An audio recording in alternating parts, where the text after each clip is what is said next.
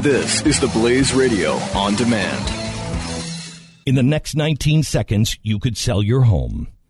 Okay, it's not going to sell your home, but you're going to take a big step toward getting it sold. Go to realestateagentsitrust.com and find an agent selected by my team, a professional who shares your values and speaks the truth. Sell your home fast and for the most money. Get moving at realestateagentsitrust.com. Glenn Beck. The Blaze Radio Network. No one can deny the fact that labor unions have brought positive changes to the labor environment in America. Rather than a 12 to 16-hour day, Americans work 8 hours a day. We have paid vacations, lunch, and other breaks during the workday. We have weekends off, overtime pay, child labor laws, and others.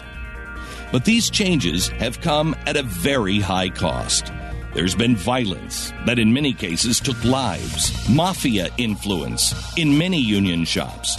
Performance and merit now are meaningless if you pay your union dues. And virtually nothing can remove you from your job, even if you're a lazy slug, or in the case of teachers' unions, touching children. There's been a serious loss of freedom for Americans who believe they have the right to work without paying union dues. And socialist, Marxist, communist, and progressive infiltration and ideology has spilled into the government, in part due to massive and unprecedented political contributions to radical candidates and causes. And let's not forget the rampant racism keeping blacks out of unions, the union label, which meant that the product was made by whites, as the union cigar label actually spelled out, and the Davis-Bacon Act, which was a law that was passed in 1931 with the specific intent of preventing non-unionized blacks and immigrant laborers from competing with unionized white workers for scarce jobs during the Depression. Burgess Owens, who wrote the book Liberalism, had this to say about the Davis-Bacon Act and its racist aims under the guise of union protection. The Democratic Party put together something called the Davis-Bacon Act just for the purpose of protecting white unions against the black entrepreneurs.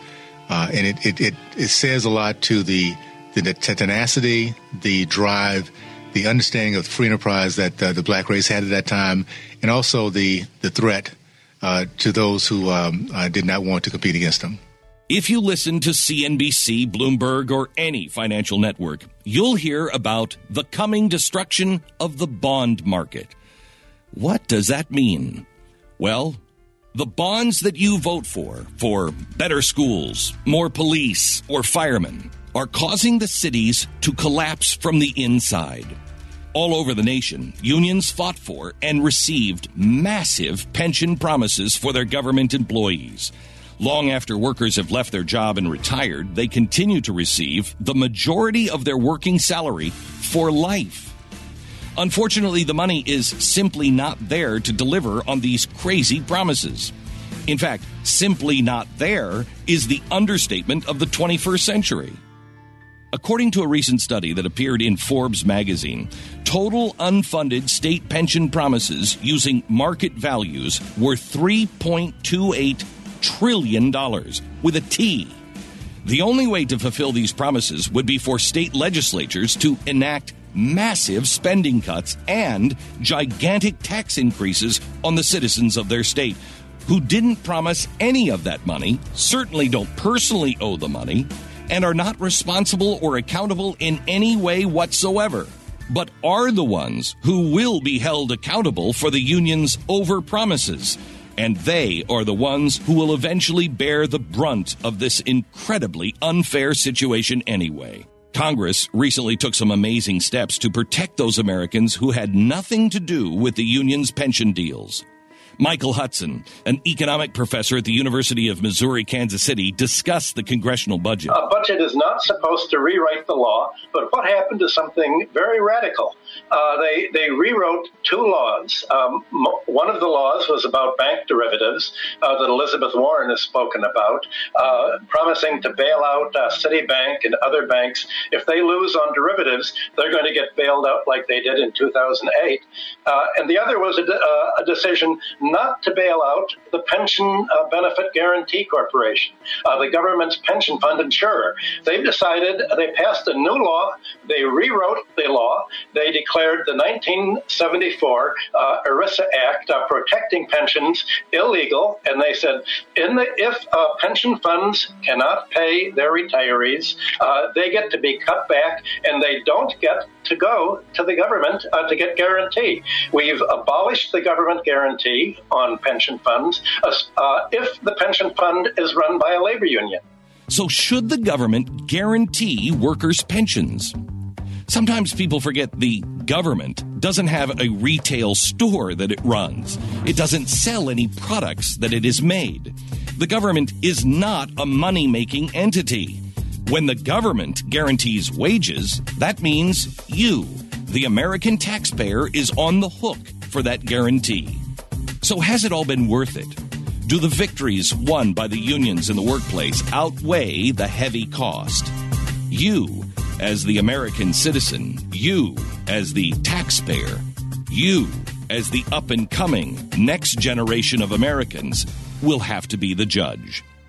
One of the reasons that unions are in this precarious position is that for decades now, they have been experiencing declining union membership.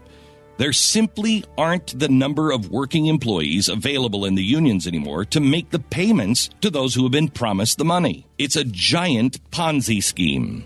The Bureau of Labor Statistics says labor union membership is at its lowest level since the 1930s. According to the department, unionization is on the decline. Union membership was declining so drastically that in 2008, the unions used their muscle with Democrats to try to force the card check, or the Employee Free Choice Act. Card check was legislation in Congress that was a union sign-up card. If 50% of the unions plus one in any given workplace signed the card, it became a union shop.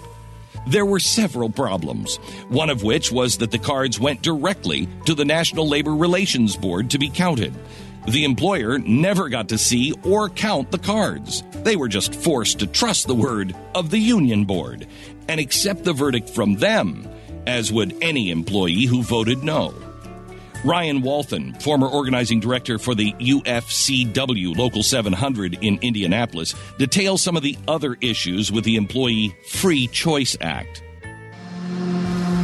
The dishonest person who goes out there and just misleads people, bullies them, intimidates them, does whatever they can to get those cards signed, is going to be able to produce a stack of cards. They can say anything or do anything to get them to sign the card. They can take them out for a couple of beers and have them intoxicated and sign them up. They can go to people's homes, knock on their doors as many times as they want, harass them, bother them, whatever they want to do. You can tell them that the card is to sign up for a mailing list, and they sign it, and that signature means every bit as much as someone who signs it making a fully informed choice. So the union organizers who were under a lot of pressure to produce cards would carry two-color cards, and they would go to someone's house, and they would knock on their door, and they would say, we're asking people who don't want the union to sign the red cards, and people who do want the union to sign the blue cards, and the person who was opposed to the union would sign the red card. Not reading the authorization language. Getting someone to sign a union authorization card is not a fact-based process. It is an emotional process. You have the worker who's in an emotional state because they're upset because that day the supervisor yelled at them on the floor. You also have situations where a coworker gives it to them, and maybe they don't really want to sign the card, but they do it just because they don't want to upset their coworker. You also have it where they will literally sign it just so people will stop bothering them. The union organizer comes by their house, knocks on their door day after day after day. They say, fine, give me the stupid thing, I'll sign it, and be done with this process. Incredibly, and to the relief of so many right-to-work advocates, the legislation failed. It was a very rare instance where politicians did not cave into union interests. So, is the power and influence of unions in America actually waning? What are the potential next presidents of the United States saying about them? In 2011, Donald Trump said, I have a great relationship with unions. I understand what's happening, let's say, in Wisconsin. I understand what's happening. Is Walker right in Wisconsin? I think that he is maybe right for his state, I think it doesn't necessarily apply to all states. You know, I've had a great relationship over the years with unions. We've had collective bargaining. I've become very wealthy. I've dealt with unions because, as you know, New York is largely unions. You're dealing with them. I have great friends that are in unions and heads of unions. So I haven't had the same difficulty and problem. But I think you have to do what's right for your area. I respect him. He's tough. Walker, he's unyielding. Yes, he's unyielding. And maybe sometimes too unyielding and maybe not too unyielding. He wants Wisconsin to come back. He wants to have a great balanced budget. So I understand what he's doing. And Hillary Clinton on the campaign trail. I think it's pretty clear. You look at when we built the American middle class, it came out of the American labor movement. Unions provided the ability to bargain with powerful economic interests. That is the history. And I look at what your governor has done, destroying unions, making it more difficult for families. I got a letter from a union electrician from DeForest.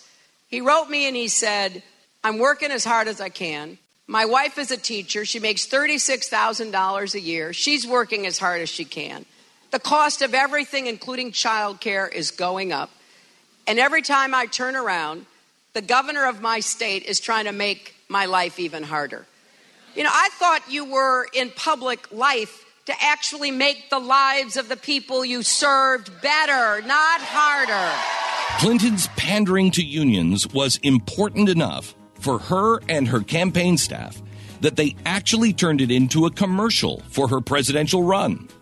However, her rhetoric was very different when she was a Walmart board member. Walmart, of course, is non-union, and some of its officials have been decidedly anti-union over the years.